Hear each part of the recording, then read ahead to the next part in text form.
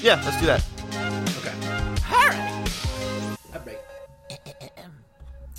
Welcome to Making a Scene, the only podcast still talking about Game of Thrones. I'm Harrison Williams. And I'm Chris Fabian. Each week we invite you to join our chaotic thoughts on film, television, and everything in between. And this week, we're going back to TV land. We're talking about series finales. Yeah, finales, those that stuck the landing, and those that, didn't. Yeah. Mm-hmm. So, I guess to start, Harrison. Chris? If I may call you that. You may. Okay. What makes a good series finale? I don't know that there's one specific way to end a finale properly. And I think that that's something that we'll kind of talk about as just from the little bit of kind of teasing we've done with each other on the stuff that we kind of find interesting on this topic. But kind of core competencies, I would say you have to bring resolution in some form. I don't think that you have to wrap everything up in a neat, tidy bow, because there have been times where they have done that and it's been terribly off. But I think you need to strive to create a naturally occurring resolution. Beyond that, I think, to me, it has to feel like you're leaving the characters in a place that doesn't really leave you wanting more, I guess, if that makes sense. I don't... Yeah, I guess. I don't know. It's a tough question. What about you? What would you say your answer is? So I think that, well, I thought you were about to say this, but you want to leave the characters. I think the answer is someplace different than they started. Yeah, I was. Yeah, and that may not necessarily always be the case, but there needs to be, in terms of the characters, there needs to be something that honors the journey that you've been on. Sure. And some shows, it's going to be a little bit more of a fan servicey kind of thing. Yeah. And in other shows, and most shows that pull this off successfully, I think, it's just kind of a representation of how they've grown and where things may go from there. Because in a lot of cases, a lot of comedies, particularly sitcoms like The Office and even like Sex and the City or your standard kind of 3-camera like Big Bang Theory, Friends, yeah, that kind of thing. Yeah, there's going to be something that happens after the story wraps up. So it's really just kind of setting that up and just kind of showing okay, this is what these characters have been through, and this is where they are, ready to begin a new chapter somewhere else, doing something else, whatever. Now, something you brought up that I think is interesting. So, because I think the concept of the journey that these characters have been on, I think is a lot easier to kind of quantify when you're talking about a show like a Game of Thrones, or even something a little bit more sweeping, or not quite as sweeping, but still in the same vein of Friends, which would be The Office. Right? That's a good example of something that probably is far closer to the Friends than it would be the Game of Thrones, but has more sweeping qualities and more movement with the characters long-term than something like Friends. So I guess I'm interested to hear how you would apply that to something like Friends. Because, to me, we both had a very similar reaction to Big Bang Theory and Friends, and there's just a stillness to those shows, right? Relationships are really about the only thing that change. Everything else is they go to the same comic book store every day. It's basically just bottle episode the show. And so I guess I don't know how do you honor a journey when the journey is Ross is not dating the person he was last episode. And that's the most movement that you have, Yeah. Well, so Friends, I've never really watched. Yeah. Big Bang Theory, I've had people recommend to me, show to me. I remember one specific time watching 3 or 4 episodes in a row. I laughed twice. Once was at a fart joke. If that's the best you got, I'm sorry. It's rough. Yeah. The most similar thing that I have a working knowledge of would be How I Met Your Mother. Okay. Now, I've heard a lot of people say, well, it's the same thing as Friends. Okay, well, the conceit of the show is very specific. How I Met Your Mother. Right. And there are there's a lot of the similar kind of stuff, like the only thing that changes is the relationships. But that was a show that I felt did a pretty good job of balancing the kind of cheap comedy of those kind of sitcoms. Sure. And some more emotionally moving moments. Because there's some heavy stuff that happens, and it works itself into the fabric of the show from that point forward. And How I Met Your Mother happens to be a show with a particularly controversial finale. Are you at all familiar with... Familiar enough. I think the closest to an episode of the show that I've ever watched, like, in total, and I didn't watch the whole thing, but was the finale. Mainly because I was so curious. I know. Well, and I mean, like you said, the conceit of the show is pretty transparent as far as what you're kind of getting into. And I feel like the show was popular enough that I had friends that talked about it while it was running. And I kind of had I mean, the characters aren't terribly difficult to understand. Like, Barney's pretty easy to pick up on. I keep on wanting to say Jason Sudeikis. What was his name? Jason Segel. Jason Segel, yeah. Jason Segel and Allison Hannigan, like, everything is pretty easy to catch up to. And so, as a non-fan, I guess it seems obvious. Like, because I watched it not knowing what it was, but I remember just hearing about it. And to me, as someone who didn't get roped into the whole thing, it seemed like that was just kind of like, of course that's how it ends, because that just seems like that's how this show should end. So I guess for someone who did watch it, was that the issue? Was that it was a predictable, like, Hollywood ending that people didn't want? No. Okay. Well, no, it was... So, spoiler alert. Yeah, for everything. Yeah. This is about endings. So, the basic premise of the show is How I Met Your Mother. So, for us to get to the point where the mother is met, then to find out that this retelling of the story that we've been going through for the last 9 seasons is after she died, which happened not terribly long after he met the kid's mother. And a lot of people were really upset about that. So, my friend who I watched it with, Wade... Shout out, Wade. Write us an email, punk. He actually called the way the show was going to end about a season and a half to 2 seasons early. Yeah. There's a specific episode that kind of, like, signals that, if you're paying attention. Yeah. Because, we got to the episode and he says, I know how this show's going to end. I'll tell you at the end of this. And he told me, and I was like, that makes perfect sense. I bet you're right. So it wasn't, like, I suspected that might be the way it ended. And I think that it's kind of admirable on the part of the showrunners that they had this idea and that's what they stuck to, because that is not the way those kind of shows are typically going to end. With, like, okay, we're building up to this big event that ends in sadness and loss, and what a twist, he should have been with Robin the whole time. Yeah. That part I was a little back and forth on, but at the same time it does make a lot of sense, given, like I said, the journey those characters had been on the previous 9 seasons. That's fair. I guess that's what I meant more of, like, with the predictability. I weirdly...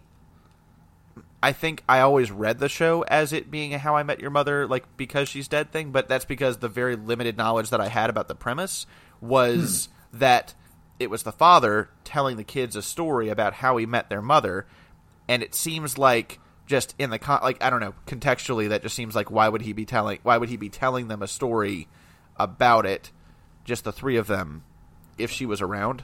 So I guess that just seemed to naturally fit when I watched the finale.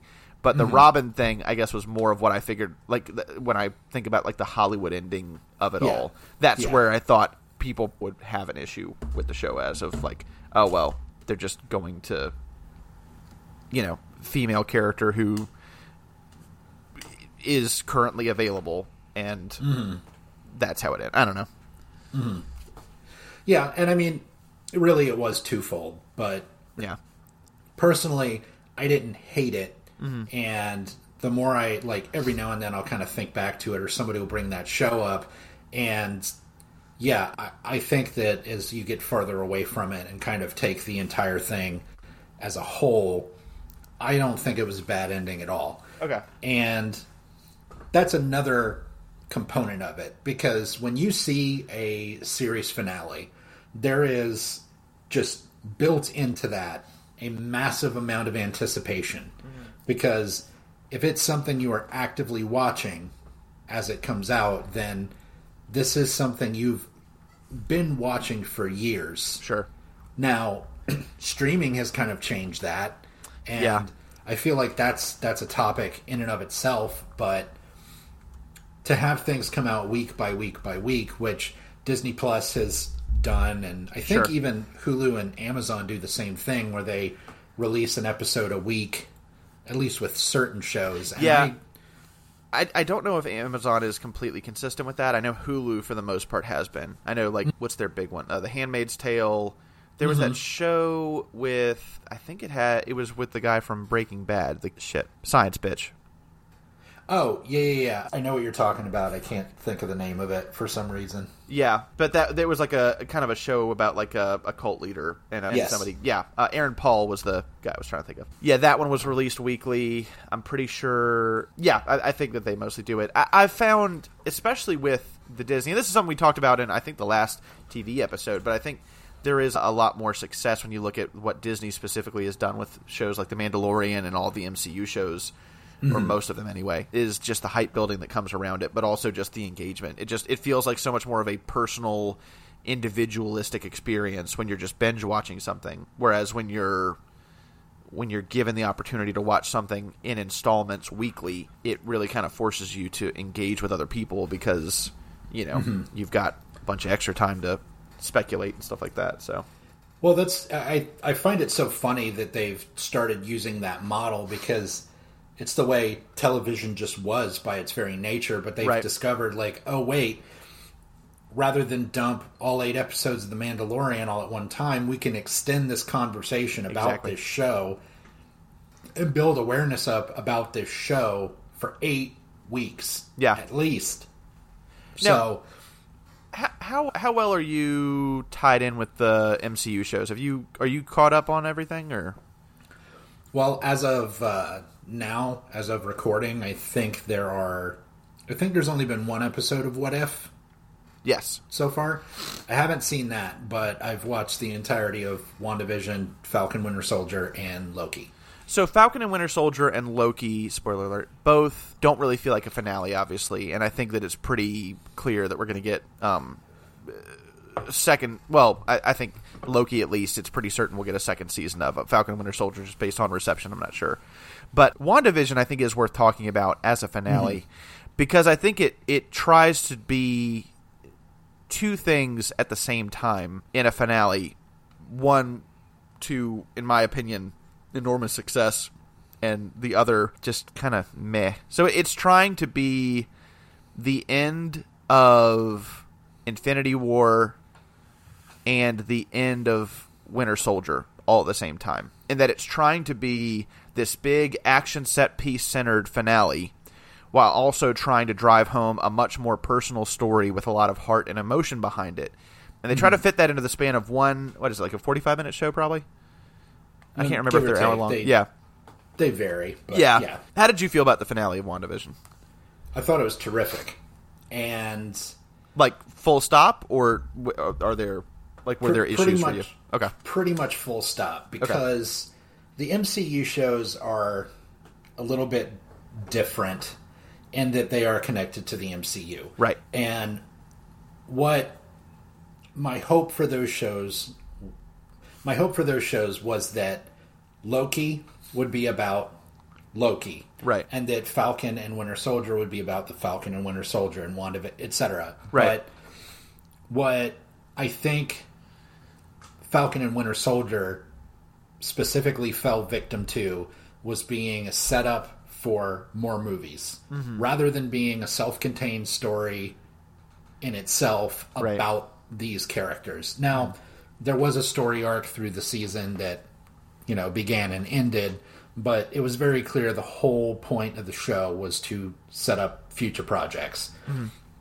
WandaVision, on the other hand, you could argue that it was merely just an extension of things that had come before it, but by the nature of the thing, of course it is. Right. You know what I mean?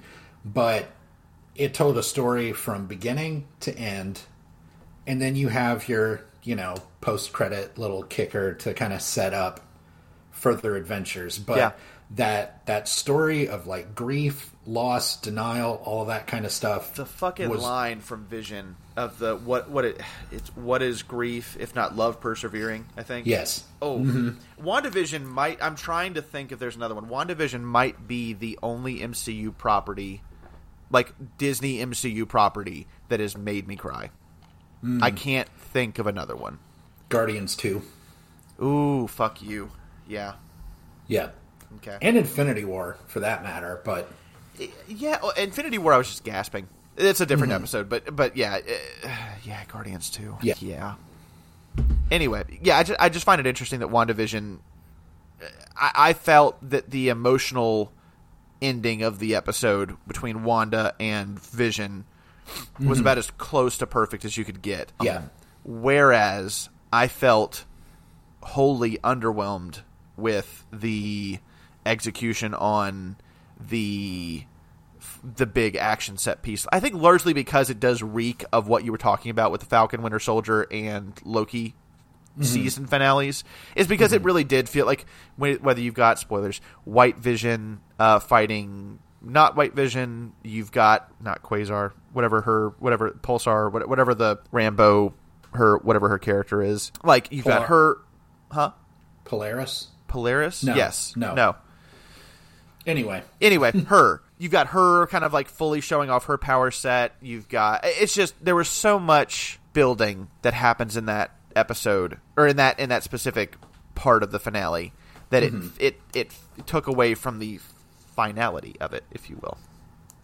So yeah, I see where you're coming from there, but I think that it was a Marvel project. Yeah, I know. So you know that it's going to end with, we got to get the thing and punch the guy. And to be get the thing, punch the guy. That's pretty much how you have to solve problems in the Marvel universe. Yeah. I was expecting that, and I was hoping that it wasn't just that. Yeah. And fortunately, it wasn't. The entire Ship of Theseus bit, and just kind of the interplay between the characters, to me, was way more interesting than the actual, like, fight sequences. Yeah. So, but no, I think that WandaVision has been the most successful thus far in being its own self-contained story. Yeah. Also lending itself to future projects, but not feeling like it was only there to set up future projects. Sure. So that's fair. So you actually mentioned a show that I think has one of the very, very best finales, and it's a show I don't think you've ever even watched. What show is that? Breaking Bad. Yep. Nope. I have watched it, but got nowhere near the finale, other than what I saw, like, in YouTube breakdowns. I made it up until the scene where Walter... it's the first season, I think. It's where Walter throws the crystal, on, like the highly explosive crystal, on the ground in Tuco's place. Yeah. That's as far as I made it. Fulminated Mercury. Yes. Crazy Fistful of Nothing. Sure. Episode 6, I believe. Fucking nerd.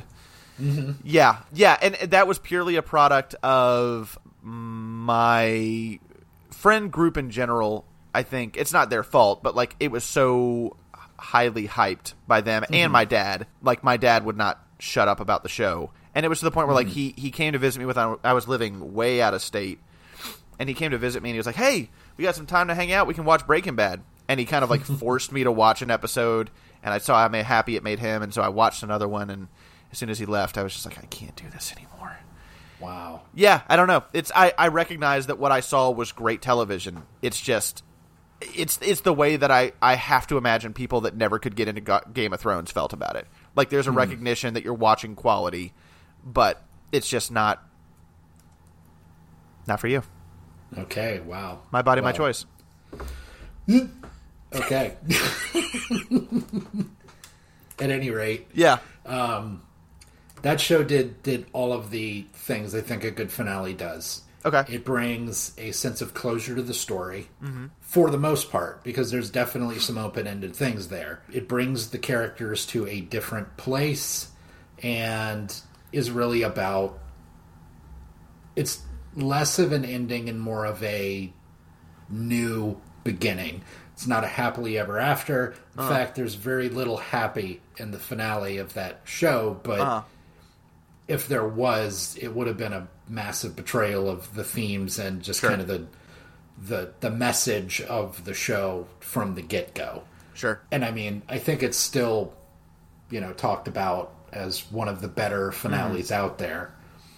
Another big show that everybody hyped that did not stick the landing would be, as you mentioned, Game of Thrones. Game of Thrones, yeah. We will probably, definitely, most likely, absolutely be making an episode, or possibly even two, to fully address the story and making and kind of fallout of Game of Thrones. But as it relates to this episode, this, I think, it's a story of really a season. I mean, because I think that's there's a couple different ways to look at this topic. One of them is the final episode itself, but I think there's also something to be said for a lot of shows about how the final season plays out, for better or worse. And really with Game of Thrones, it's probably a story of one season technically, but it's really two half seasons that are the ultimate kind of interesting finale. It was a show that was very heavily forecasted for a finale well in advance, because they announced it, I think, because it was eight seasons, right?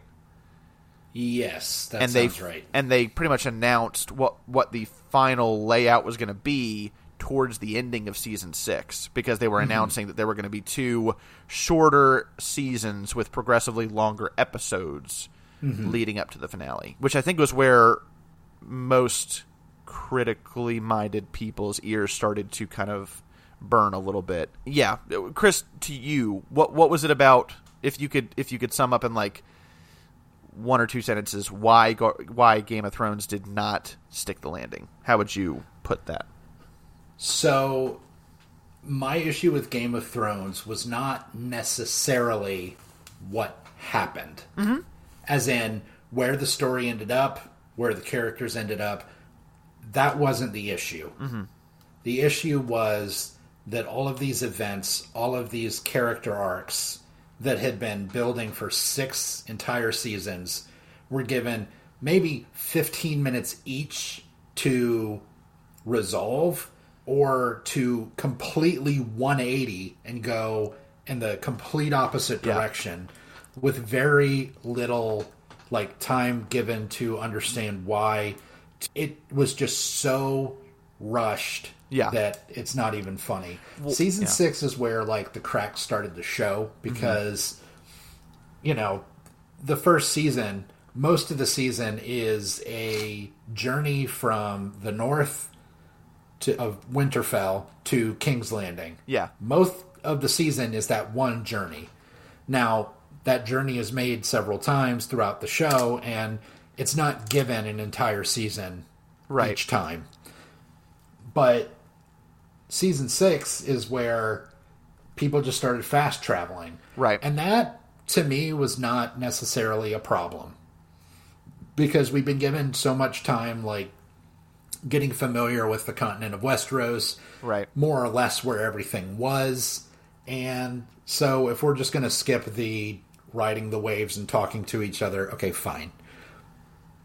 But everything else started moving at a much faster pace. Yeah. And characterization started to change or break down or whatever. And it did not do any justice to the story that had been told the previous 5, arguably 6 seasons before it. Yeah. No, I couldn't agree with you more about the fact that I did hear a lot about Dany's decision to burn King's Landing, or even one of the ones that I remember hearing the most was the decision of where Jaime died, or how Jaime and Cersei died. I think if you actually devoted, even because you said some of them get no more than 15 minutes. Honestly, I would have loved 15 minutes of the last episode devoted to how Cersei and Jaime get to and resolve, or how Jaime ultimately kind of reconciles himself as a character, himself as a hero versus himself as a villain, and where he's been on each end of that spectrum, and decides to kind of give in to his, basic instincts and, accept the fact that for better or worse, he will always love Cersei. I think that is beautiful is kind of a gross way of describing it, but I think that there is something beautiful in that character arc given where we've seen him from season 1 to now season 8. The problem, like you mentioned, was that they didn't even get 15 minutes. Like 15 minutes would have been a godsend for that, for the Clegane brothers, for the I don't know, even the turn with Grey Worm. Like, the fact that we see Grey Worm go from loyal soldier to warlord in the span of, 2 scenes. All of that just... 15 minutes would have been a fantastic improvement, but you really are getting, 2 minutes of screen time for each of these... Each of these things that have been building up over the last, 7, 10 episode seasons almost. So it's just, there's a lot at play there. Obviously, for most people that were really pay attention to the series, I think was it season 6 that largely is where they ran out of Martin material. I know that they were kind of it was trickling away as the seasons went, depending on what storyline you were looking at. But I think season 6 kind of marked the demarcation line of this is where there is virtually no book left to adapt, which is the other big issue. Is now you're going from the show being run by 2 guys to the show being written and run by 2 guys. And I think it is interesting. It was a meme that I saw that it had a little banner with the Harry Potter series on it. It said, no movies in over 10 years, people still raving about it and can't wait for another one. And then Lord of the Rings, it's no movies in 15 years, people still talking about it, still wanting to see more of it. And then Game of Thrones, no episodes in 2 years, nobody's talking about it, and nobody wants to see anything more about it. And I don't know if that last part's true, because I know that there does seem to be a decent amount of buzz around the prequel series that is going to be upcoming. But yeah, it's I can't think of another show like that dumped that much steam that quickly. Yeah. Well, and just one of the main premises of the episode we're going to dedicate to this show is how did something so big, so successful, seemingly overnight eliminate all goodwill and its entire place in pop culture. Yeah. So it's insane. But to take a step backwards, when you were talking about the Breaking Bad finale, something kind of popped into my head. Were you a Doctor Who fan? Yes. No, okay. I haven't. I'm not current, as it were, but I've seen the 9th through most of the 11th Doctor's runs. So I believe the 10th Doctor was David Tennant, right? Yes. Okay. The finale, how well do you remember the David Tennant finale? Pretty well. While I have not seen the entire episode, is it... No, sorry, the entire finale of Breaking Bad.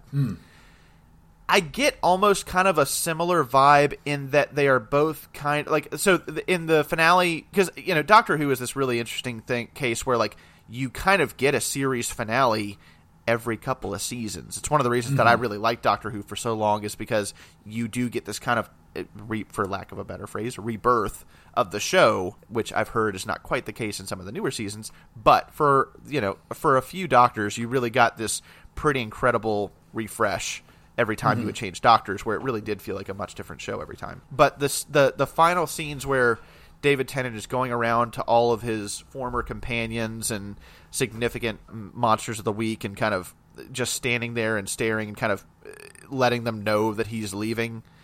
Is there a similar element to Breaking Bad in that? Yes. Okay.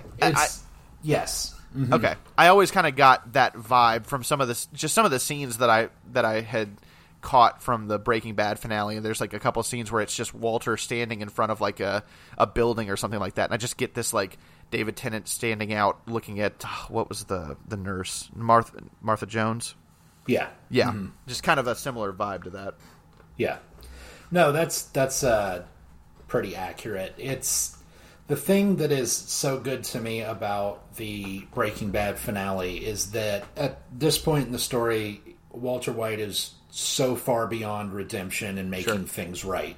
Yet he still sets out to make things right. Well, to make everything that he's done not for nothing, you know, and there's a lot more to like who he's become, but it's making amends as best you possibly could in such a hopeless situation of his own making. So yeah. There was another show that I don't know we've ever talked about it on or off air. Vikings? I think it originally started on History, if I'm not mistaken. Yes. Did you ever you watch it? No, I heard about it though. Yeah, it's a really interesting story, just the production side, and then also just the show itself. So it does kind of plays out kind of like a Breaking Bad meets Game of Thrones, which is giving it a lot more praise quality wise than I probably should be. But the core concept is you've basically got you're following this one character, and it's a true farmer to Viking king story, but you follow this character Ragnar Lothbrok, who starts off as just a Viking raider, and then over the span of the first season you start to see him get a taste for what power can actually look like, and it starts off with these kind of noble intentions, and then kind of power starts to corrupt him, and you see him go through a number of different phases. It's a good example, I think, of another version of a finale, which is it's not a series finale, but more of a character finale, or kind of a false start finale, where the show can almost feel like it's ending because the main character is being eliminated, is being taken off the board in one way or another. So whether it's like Vikings, where the character, spoiler alert, dies, or it's something more like that 70s show where the main character just moves away, or sim with like Scrubs.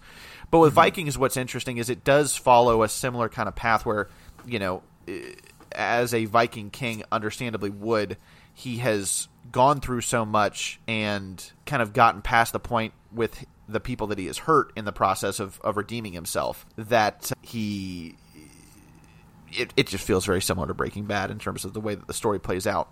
But what I think is also interesting is kind of what I believe caused that on the back end, because that show kind of goes through like 2 iterations, because after that the show follows the children of Ragnar, who you have literally watched grow up through the seasons of the show. It really abandons most of the things that were recognizable from the first series. It either kills them off or makes them irrelevant moving forward. And I don't know exactly where this syncs up, but they also had a situation with Vikings where it started off on History, and then it was canceled, but was brought back by a streamer, and I believe it was Amazon who brought it back. And I think it was, if I remember correctly, I could be totally wrong about this, but Amazon, I believe, started by co-funding it, and then when the traditional cable channel decided to just pull it all together, Amazon actually produced the last season all by themselves. So it's interesting, if you go onto Hulu,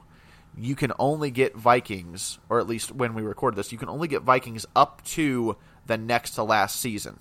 And you can only get the last season specifically on Amazon Prime. That might change at some point down the road, but it's an interesting kind of example of that. But there are I think there are a number of examples where people kind of would be understandably assuming that the show was over, and then the show, for one reason or another, went on to have quite a life after that. Yeah. It's just interesting. Yeah. No, the Office was a little bit like that. Yeah, very much so. The Office had a couple of those where, I mean, the big one that everybody talks about was Michael Scott, right? Which still, the stories, there's a podcast that the guy that plays, is it Brian? No. Who plays Kevin? Kevin, Brian Baumgartner, right? Yeah. Yeah, where he basically chronicles the entire production cycle of The Office. And then... oh, go ahead. Jenna Fisher and yes, Angela Kinsey also have a podcast about the show. Yeah, but they talk about how the scene where all of the employees from The Office start to sing, I forget, is it a Take on a Rent song? Yes. Yeah, and Michael starts to cry, and apparently that was not scripted, like most things in The Office, but like he had no idea, like he was being called in, I think he thought they were going to be doing like a read-through or something, and then they all just surprised him with that, so everything was very genuine. I don't know, where would you say...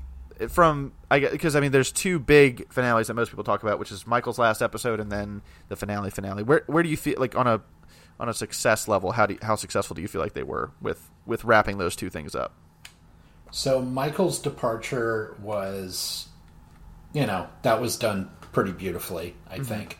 That scene in particular, one of the reasons, and then in another sort of instance like that where they, something just kind of was impromptu when Michael is leaving, and Pam comes up to him and is talking to him without microphones. Yeah. That was a genuine conversation as well that Yeah. they caught. The thing, so I was not caught up with The Office when Michael left. It actually wasn't until just a couple years ago that I finally watched the series start to finish in its entirety. But my inclination was to believe that the show would probably be successful for another season, maybe two, after his departure. Yeah. Just because, it's one of those shows where if you get a large enough group of people in a room together and ask them who's your favorite character, you probably will have almost everybody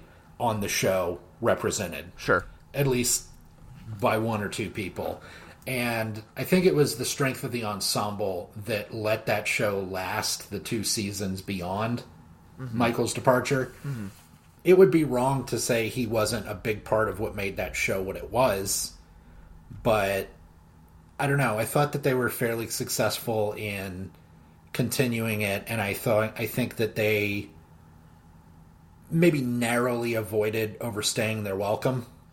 Yeah, I think they pulled it at the right time because you started to see, and if I'm not mistaken, the characters kind of knew that they were on borrowed time, but you started to see characters like actors like, was it Clark Duke, the mini Dwight?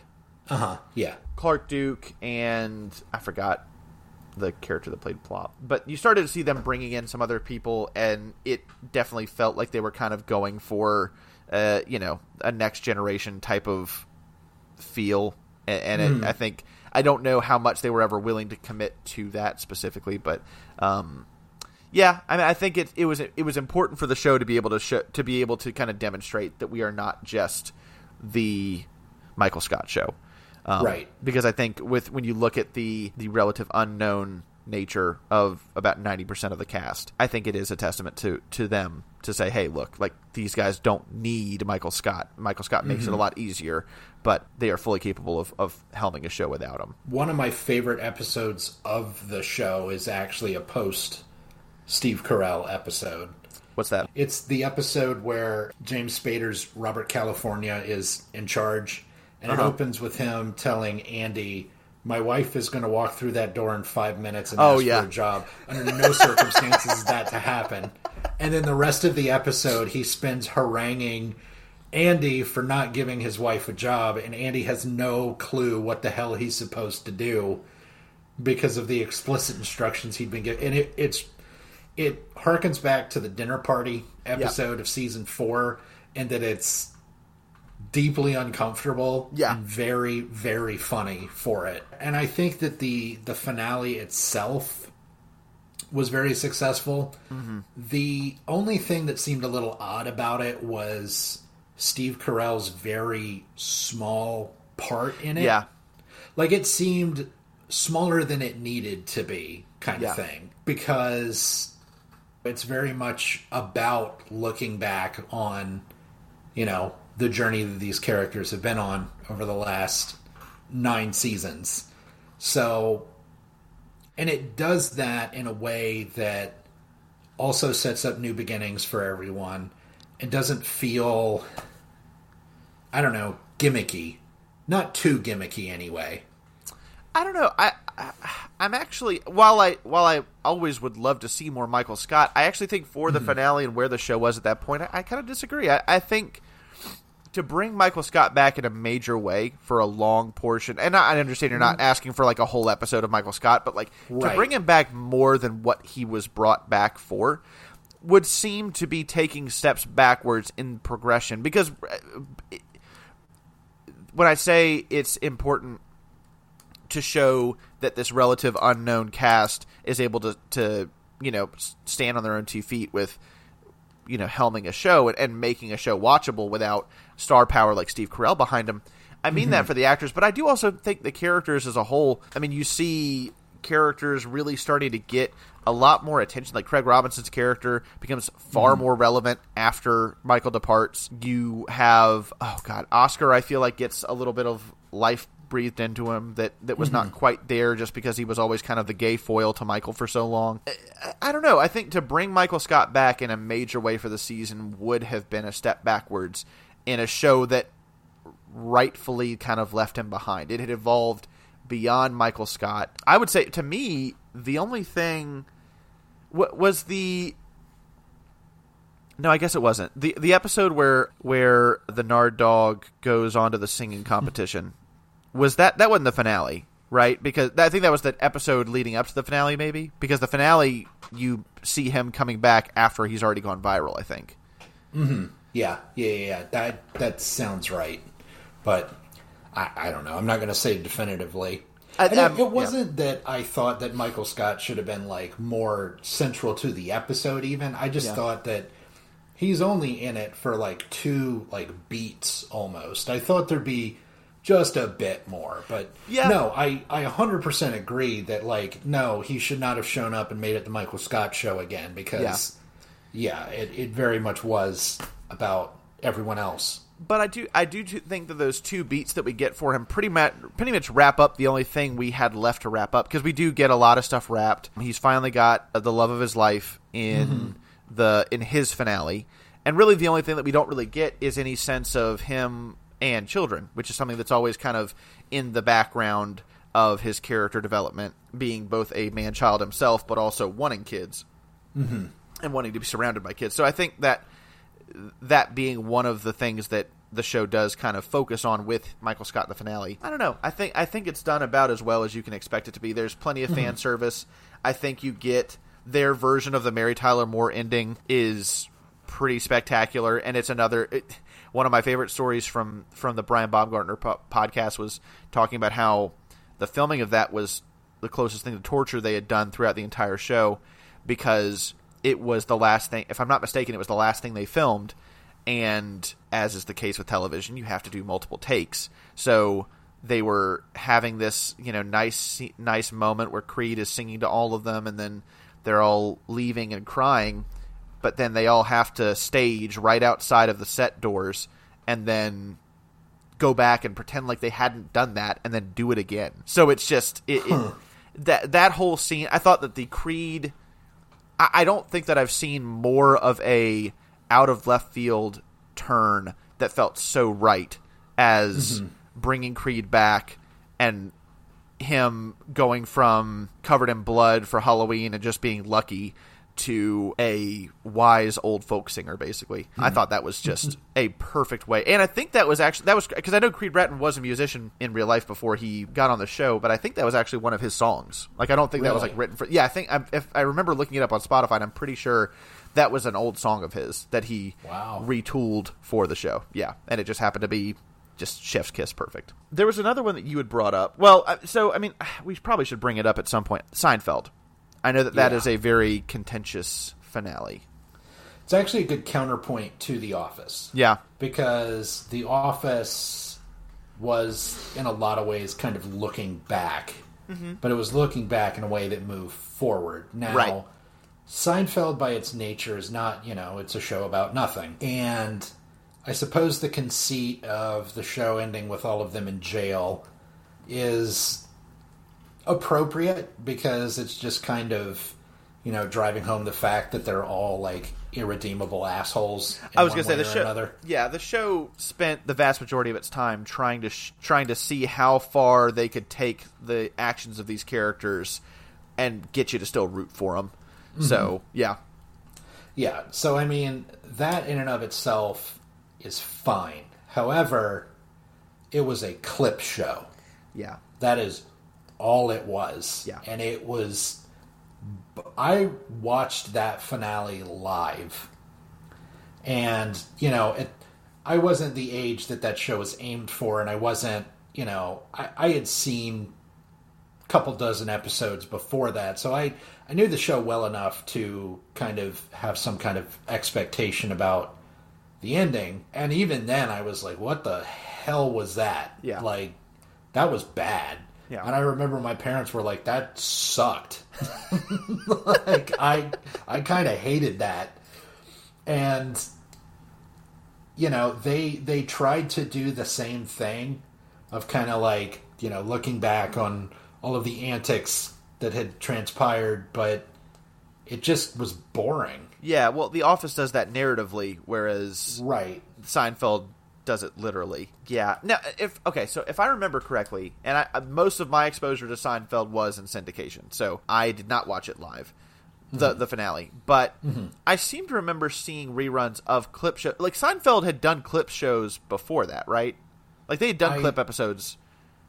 I feel like they had. Maybe that or someone who saw the reception of the finale was like, we should do this more, and made more clips episodes, because that was definitely not the only clip show that I'd ever seen from Seinfeld.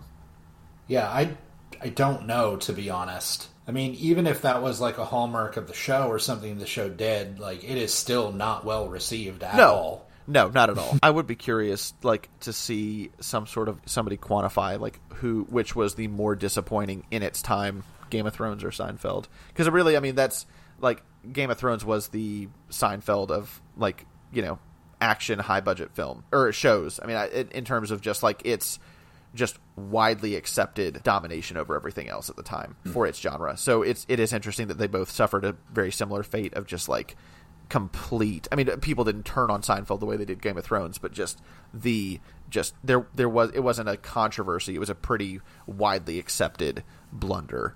I don't know that anybody was arguing like, oh man, I'm really glad they did it that way for either of those shows. Yeah. Well, I think that there is, like, as a writer, I would not want to be solely responsible for crafting the finale or a last season of a show. I think that there is kind of this temptation, maybe not temptation, but this expectation that people build, particularly as a creator, that your finale needs to be the best episode you've ever done. Right. Or something to that effect. And there's so many different ways to do a finale, even successfully. Like The Office, it looks back on where they've been and kind of, you know, gives you a glimpse of where things may go. It could be like Breaking Bad, where it kind of brings the entire story to a conclusion and is basically for the story it's telling, the beginning and the end. And, I mean, it can do a lot of different things and still be considered successful, but there's this kind of difficulty, I imagine, in figuring out which one do we do. Right. What is appropriate for this show. And also, too, I do wonder how much the audience's expectations, like, I can't imagine how that weighs on a creator when they're trying to do something like that. So, I mean, I think it's worth mentioning that it's an incredibly difficult thing to do, is end something, especially like a show that's been going for seasons and seasons. But I think that it is always going to turn out better when you set out as a creator to end the show. You know what I mean? Yeah. Yeah, I don't know. I don't envy anybody trying to end any sort of narrative, just because it's an incredibly difficult thing to do, as evidenced by some of the things we've talked about already. But yeah, I mean, I think I don't know, man. It's tough. One of the other things that occasionally will happen with a finale is kind of like a out of nowhere twist. Oh, yeah. And I think there was one you mentioned that's pretty infamous for that. Would that be St. Elsewhere? That would be St. Elsewhere. Oh, yeah.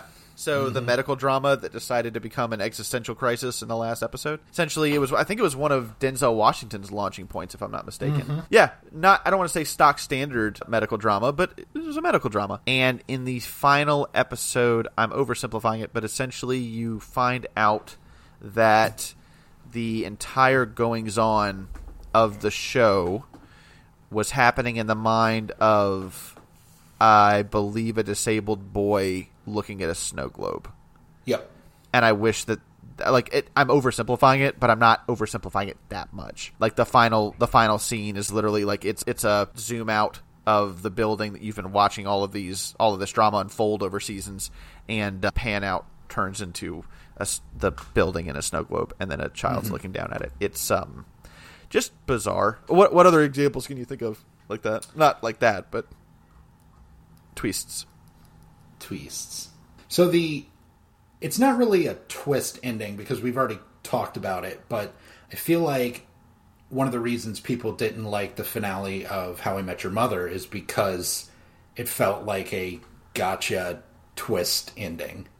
Okay, that's fair. And I don't know that twists are really... If you've got a show where the very nature of it is like constant deception and misdirection and, something like that, a twist ending could be a great way to end things. But I think generally speaking, in most shows, especially something like a medical drama, having a twist ending feels like a betrayal of that journey that you have been investing in for X number of seasons or years or whatever on a television show. Sure. So I don't know. That's one that I know personally is something I would definitely try to avoid. So that's fair. So I think one of the things that, as I've been kind of considering it with what you kind of talked about originally as far as what makes a good finale. Have you seen West Wing? I haven't, no. But from what I understand, it's a lot of walking down hallways and talking. And it's all good. It's yes, it is definitely more than that. But yeah, it's a lot of Aaron Sorkin hallways conversations. But I would posit, and it's easy to do this because you can't combat this argument because you haven't seen it, bitch. But West Wing might have the greatest finale in a season. Like if you're going to think of like the way that they wrapped the series, it's really difficult to wrap a series like this, which basically, for those of you who haven't seen The West Wing, follows from pretty early on in the first term of a president, Jed Bartlett, played by Martin Sheen, and an outstanding ensemble cast in his staff and cabinet, and follows through 2 terms, spoiler alert I guess, his presidency. It's interesting because the show obviously has a natural timeline in that you've got at most 8 years chronologically to deal with it, to tell the story that you want to tell. What they decide to do is and I'm going to verify this to make sure, but in the final season is the final year of Jed Bartlett's presidency, but they largely center the story around the re-election cycle. And they bring in, oh God, all I can think of is Jimmy Smits from NYPD Blue. Hold on, I'm pulling up the IMDb. But they get the 2 candidates that they get to run are...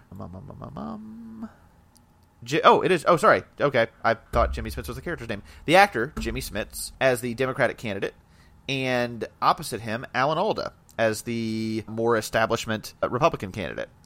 They do a lot of really interesting things. Part of the reason that I would argue this is the best wrapping of a story that I've seen is because they're able to there is a natural feeling of closure and finality to it, because even if people are carrying over from one administration to the next in one way or another, it's not going to be the same thing. So there is a natural finality to that story.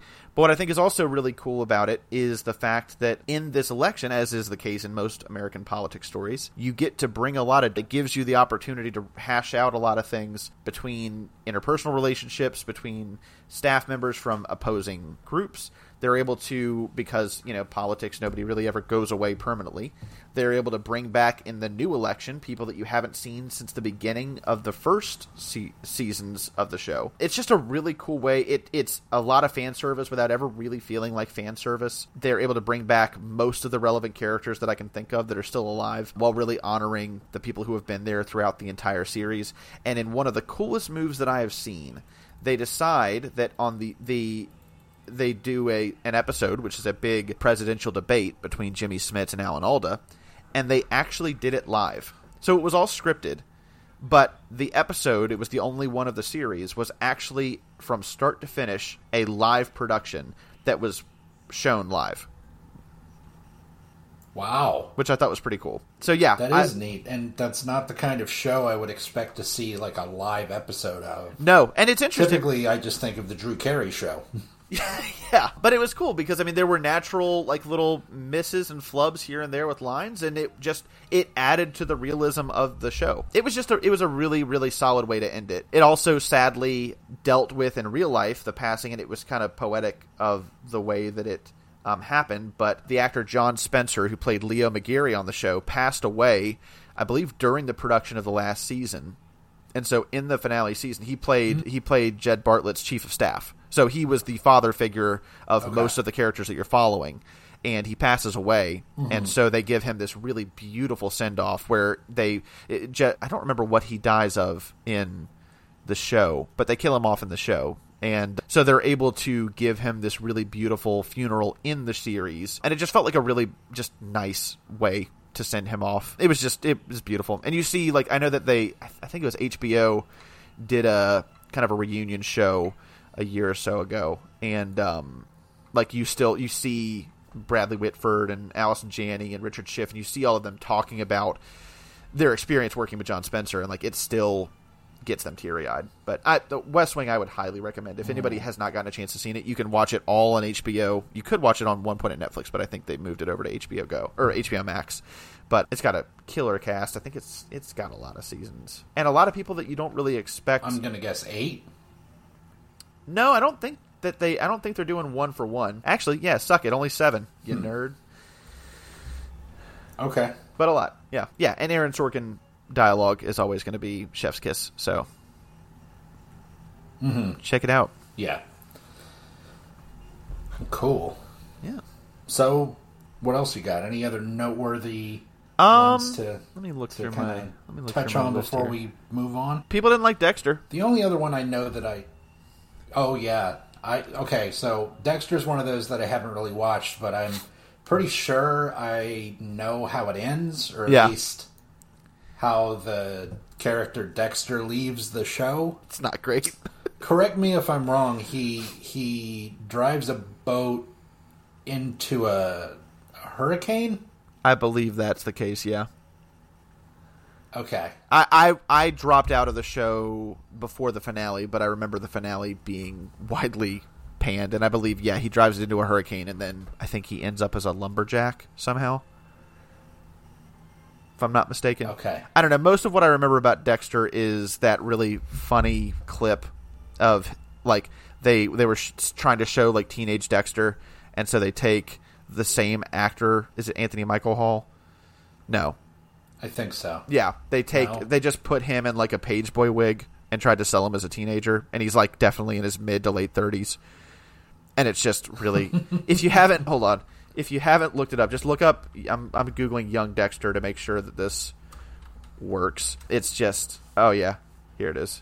Yeah, just look up young Dexter and you'll get plenty of great. I'm definitely going to make this one of the pictures on the Facebook post. Yeah, it's just great. That's it. I mean, that's most of what I can think of. I mean, there's a ton of examples of, like, both good and bad, good and bad finales. I think it just comes down. Yeah. Huh? Wrap-ups, yeah. I think it just comes down to, does it feel earned? I think it's probably the easiest way that I can kind of describe it. That's I guess the answer you were looking for an hour and a half ago was just, like, does the resolution that's presented with this final episode feel earned based on the efforts from everything that came before it and from what you've added in this final episode? Yeah. But, I mean, even if you go into it creating your finale to be that, I think that it's always going to be difficult to quote-unquote get it right. Yeah.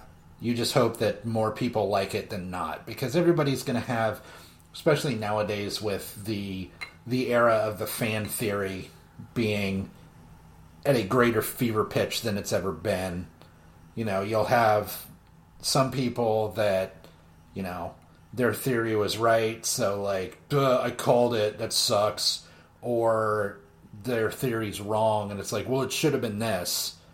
So that's a modern issue to contend with, and I think that there's always going to be some level of backlash when you first finish a show. Sure. But I think that really what a creator could most hope for is that it's looked back on as a worthy effort, if not outright fondly, you know. Sure.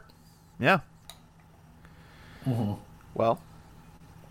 So, yeah, that's what we learned today, Harrison. Fuck. You beat me to it. I guess that means you're just going to have to wrap this on up, aren't you? Yeah, I guess so. Oh, God. How do we... Gmail? Facebook. I don't think I'm getting this right. Shit. But, yep. Facebook. That too. Email. Bye. Shit. No, that's not it. Email us on Facebook. Bye. Bye.